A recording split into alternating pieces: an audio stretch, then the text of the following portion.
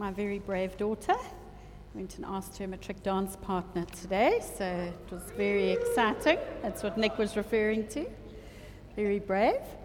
Thank you so much. It is so wonderful to be preaching this evening. I don't take it for granted, but I do absolutely love it when I'm able to just share a bit of the gospel with everybody. So initially when I was trying to decide, we'd started the faith series before we went on holiday, before Stan and I had leave, and I was trying to decide who I wanted to speak on out of the faith heroes from Hebrews 11, and I'd sort of set my heart on Samuel, and then when I started doing a bit of research and a bit of reading on him, he is an incredibly amazing young man, and he becomes a very old man, and the feats that he does are quite remarkable. Helen spoke about Moses being no ordinary child, and Samuel too was no ordinary child. He was a miracle child that his mother prayed for, and she names him Samuel, meaning God has heard. He was a young boy who heard God speak to him. Do you remember the story when he is in the temple with Eli and the voice of God calls him and wakes him every night? He was the last judge over Israel before the kings were anointed, and he anointed both the kings, both Saul and David. He was an incredible prophet. They say he was one of the first prophets after Moses. It was very rare at that time to hear the voice of the Lord, so he was one of the first that brought the voice of the Lord.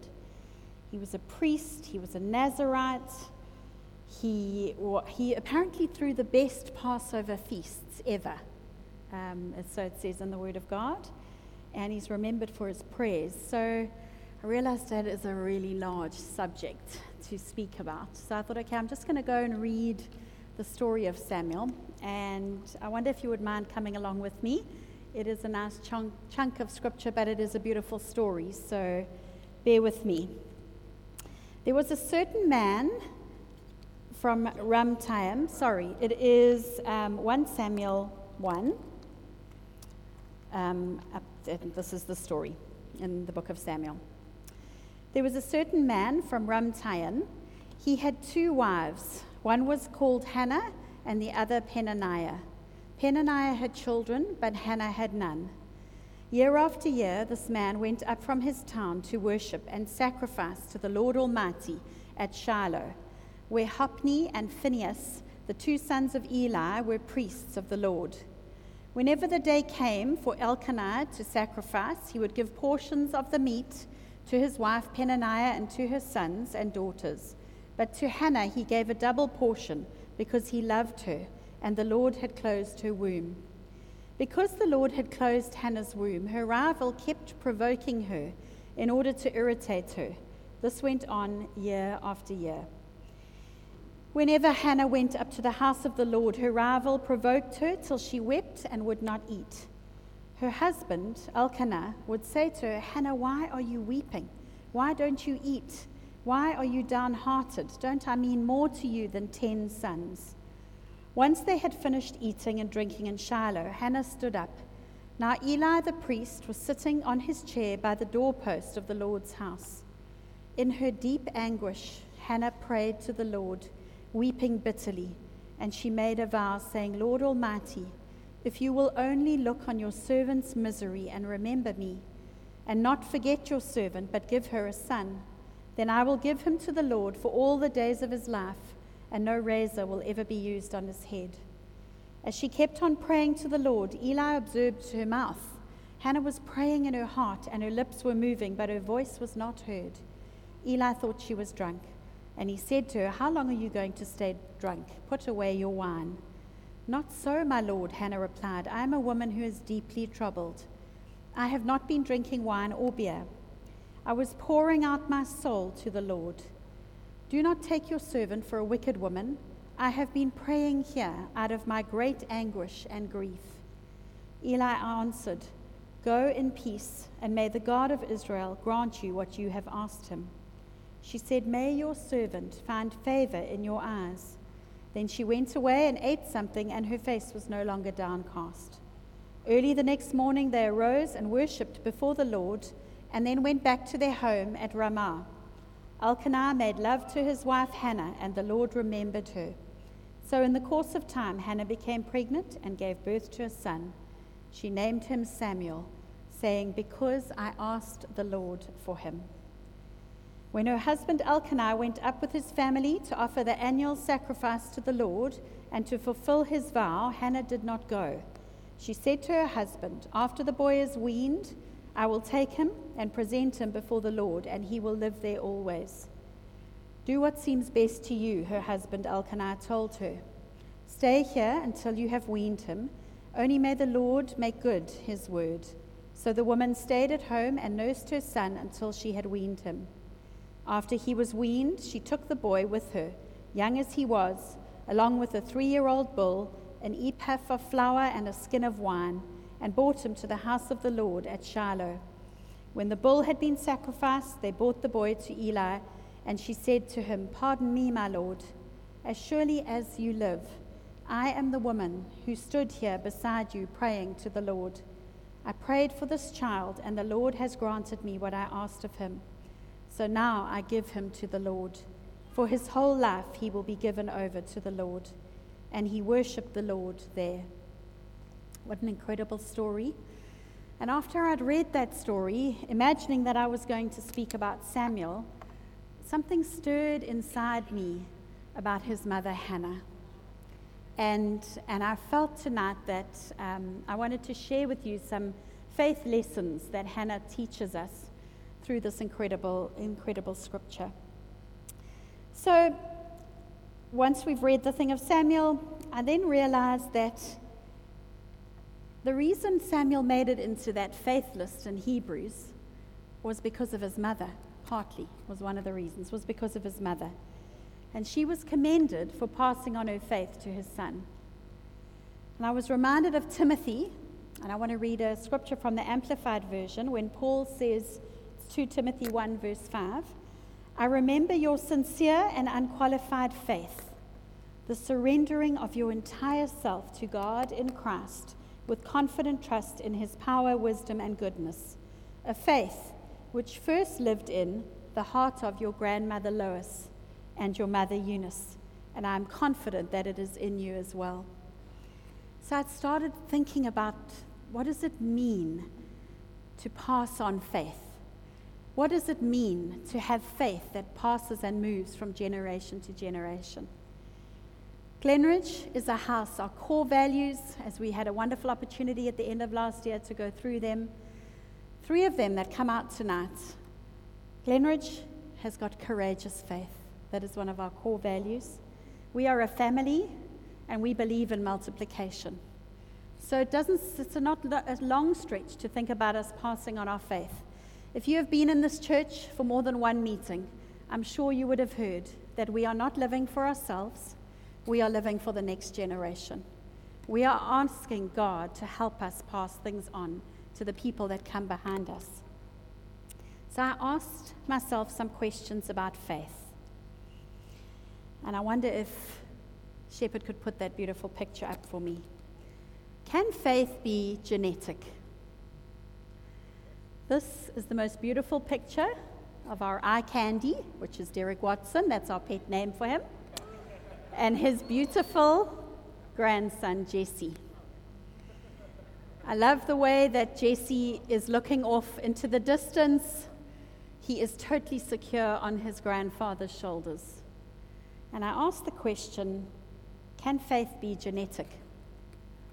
Did Samuel gain something from his biological mother that was passed down to him?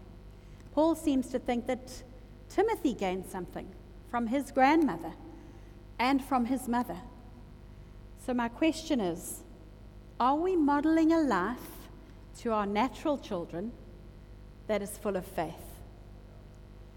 I sat yesterday at Emmy's birthday, and I looked across and I saw my adult children now, and Cameron was there as well, sitting. And Natalie, sorry, she wasn't there actually, but Cameron and Matthew was, and Emily, and Josh, and Susie, and Sam. And I sat there and I watched them absorb with such comfort and such ease the joy of community celebrating remarkable Emmy and celebrating this incredible faith step that Graham and Emmy are taking. And something welled inside me. And I actually said to Josh afterwards, I said, Josh, it's like so normal for you to be part of this. And Josh said, yeah, maybe it's going to be us one day. And I said, not maybe, definitely it's going to be you guys one day. But it's an incredible privilege to know that your children, when they're part of a community, are absorbing the faith in the house. And it's being passed from generation to generation. I know my kids are going to remember yesterday because it was powerful. It's bold. It's a massive step of faith. But I'm so grateful they got to be part of it. And then I asked myself, do you think faith can be contagious? I think it can. I think it can. Paul spoke so beautifully at the beginning of the year about us being on a quest. And you know what? You don't go on a quest without your friends, without your mates. You pick the right people to be around you, and you go out on that quest. And partly because you trust those people that you're with. So my question is today, are you surrounding yourself with people who are full of faith? Is their faith rubbing off on you? Is it a good contagious, not a bad contagious? Is it a good contagious? So if you're sitting here today and you don't have biological children, that's okay. I want to know, is your faith rubbing off on the next generation? Is it rubbing off on the people that are around you? And then my third question about faith was, are we guarding and are we guarding faith in this house, in a faith environment? You know, for something to grow, it has to be in a perfect environment. I think of Linda and her beautiful garden, and I think she knows which plant grows well somewhere. I think of Beth and her research, her medical research. She knows what grows well in a certain environment, what doesn't. If you think about people in your life and you know when they flourish and when they bloom, it's all about the environment that they're placed in. So are we in a faith environment where our faith can grow, where people's faith can grow and can be guided and can be guarded and protected? All of us here can spend 1 minute out of this place, in the workplace, with our families, with our friends, and we know that the enemy is trying to rob us of our faith.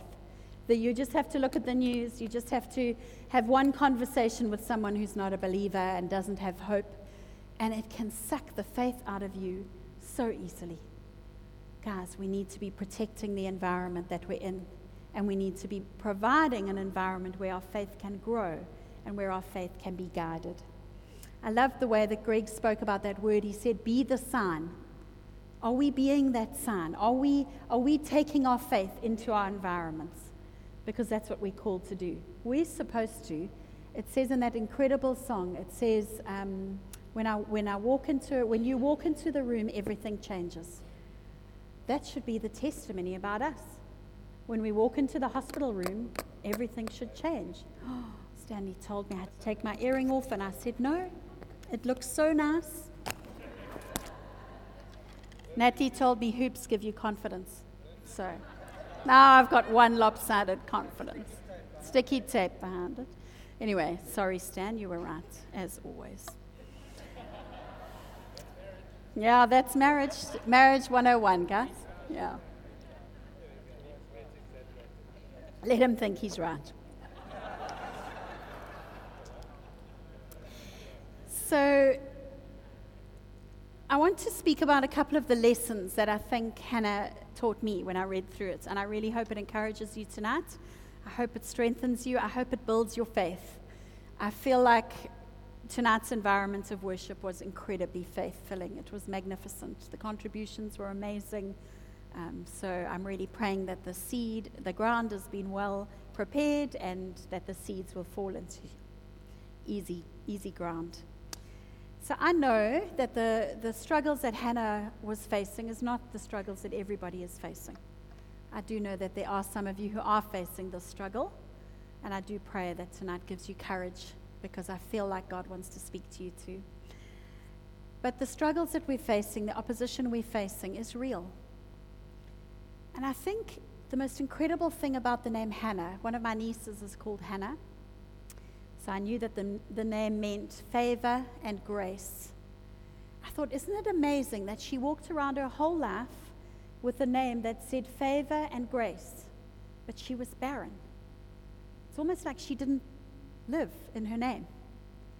And I was just reminded that God is so incredibly involved in our destinies that sometimes in the place that you're walking, it's not favor and grace. It's not the fulfillment of his promise over your life, but he still has a promise and a destiny over your life.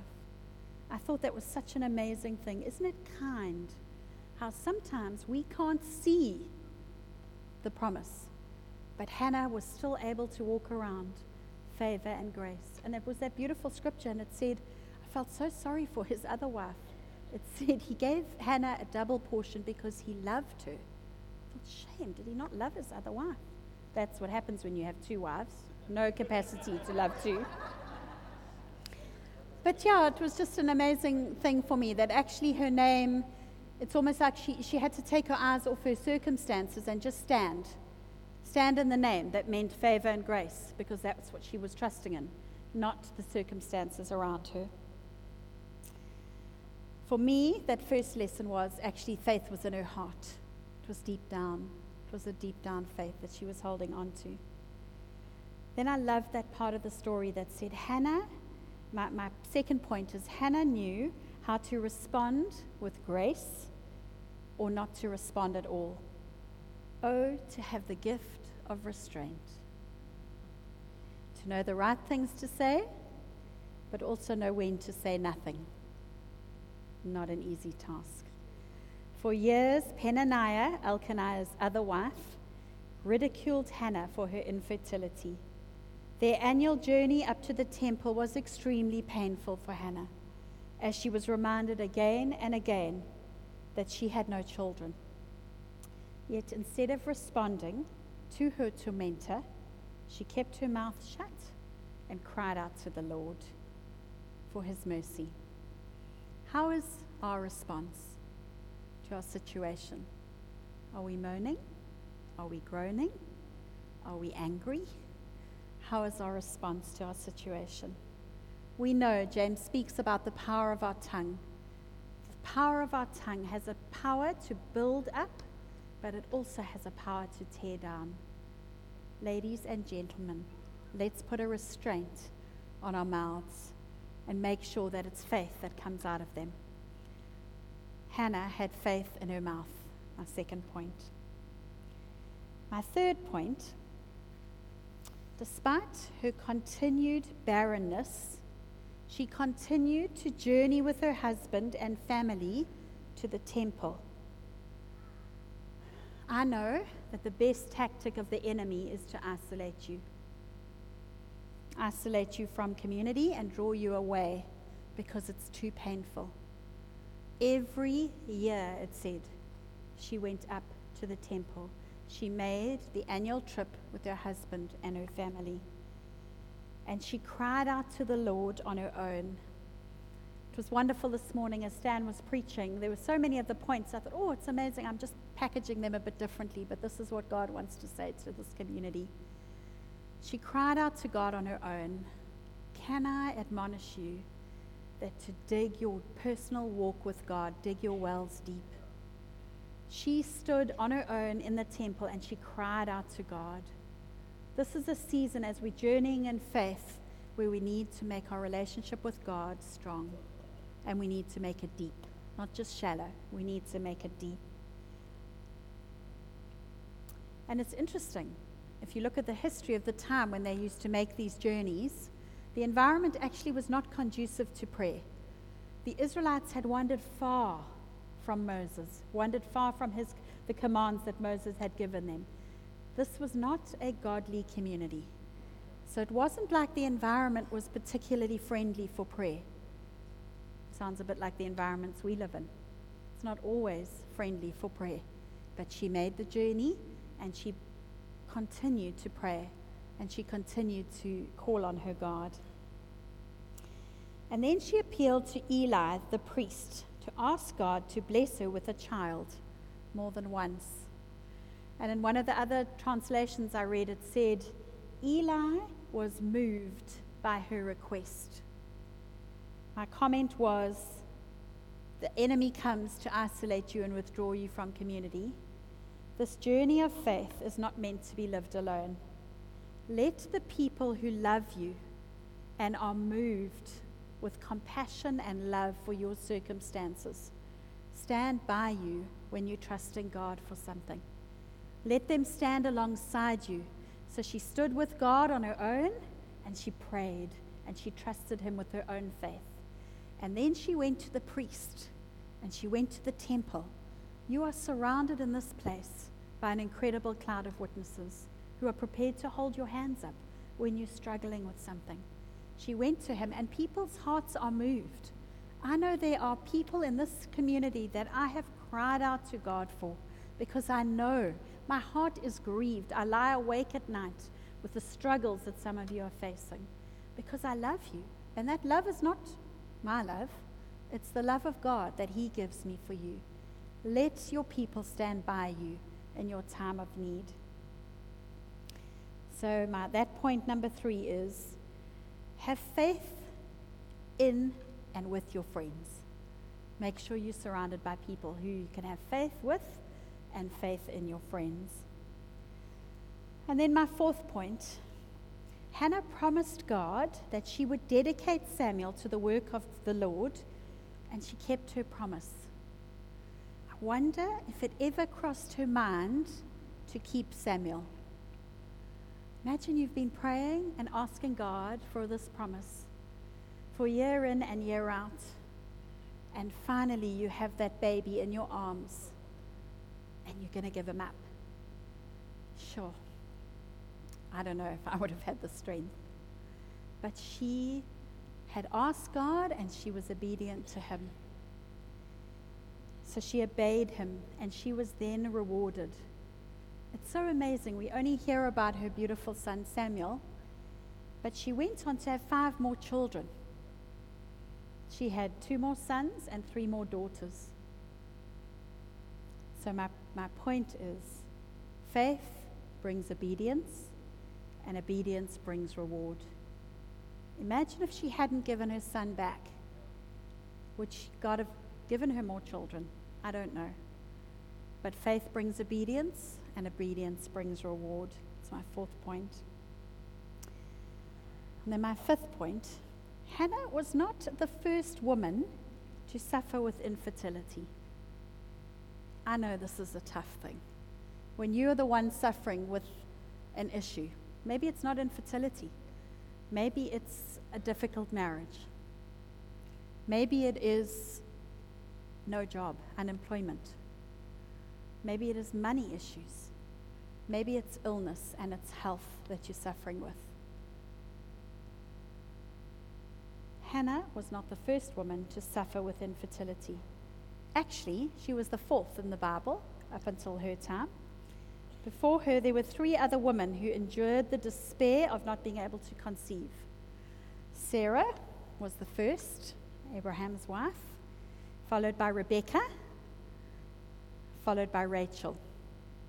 However, if you go and read the way these women responded to their plight, it's not particularly faith-filled.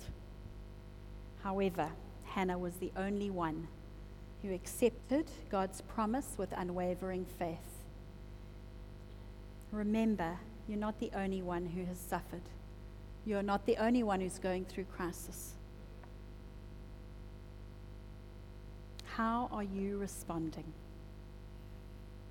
Oh, that's a tough one. How are we responding to the circumstances and the crisis that we're facing? I want to respond like Hannah did. She had faith in her father's ability, and she trusted in his word over her life. Interestingly enough, many commentators have linked Hannah with Mary. They say that Hannah's song of triumph which was really incredible. I'd advise you just go and read it. It's really beautiful. Is suggested to have inspired Mary's Magnificat. What's it called? Whatever. Which is in Luke 1:44 to 55. And guess how that begins? It says, "Blessed is she who has believed that the Lord would fulfill his promises to her." How incredible is that? Go and read those two incredible songs of women who had faith, and through their obedience, they received the reward. And Hannah, like Mary, gave her child to God, and after she did, she just slipped into the background, but she became immortal through her son. We have that incredible privilege through somebody else who sent his son, that we get to have eternity when we accept him into our lives and we accept him as our Lord and Savior. So my last commendation is, people are watching.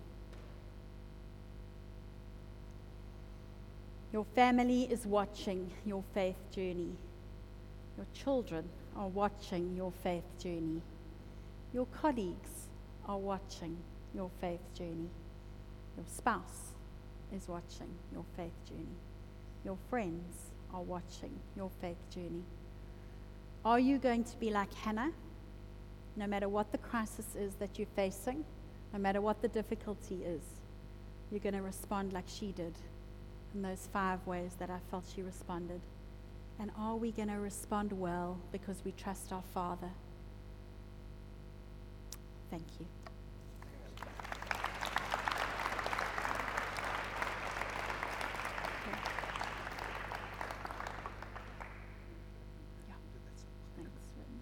Father God,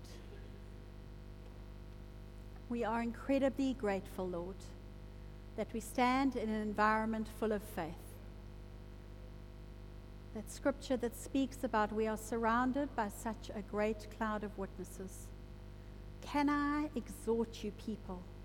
Speak to the person on your left and your right, and you will be amazed at the incredible journeys of faith and the walk that they have with their Lord. I thank you, Father, for this environment of faith, and I pray that we will guard it, and I pray that it will guide us into this incredible adventure with you. Help us, Lord, to respond well to the circumstances around us. And help us, Lord, although we know so many people are watching, I pray, Father God, that we would know that we do everything for an audience of one. And I, Lord, want to stand like Hannah, and I want to be under your gaze, Lord God. And I pray tonight that you would give us courage as a community to stand under the gaze of our Father and to hand things over to you, Lord. Speaking as Nick did about that incredible little journey we have to make on a tightrope of trust. I pray, Lord God, that we would know that it's not only you holding us, but it's our friends, it's our community around us that helps us walk to the other side, Lord Jesus, and tell the incredible testimony of how you came through for us. In your precious name. I pray this week, Lord God, would be a week full of faith for people, that they would go into their workplace, they would go into their families, and they would know, Lord God, that because you are inside them, that everything changes. And they would be able to, people would ask, what's different about you? No, I've just got a little bit of faith, and God is helping me walk on my journey. In your precious name, amen.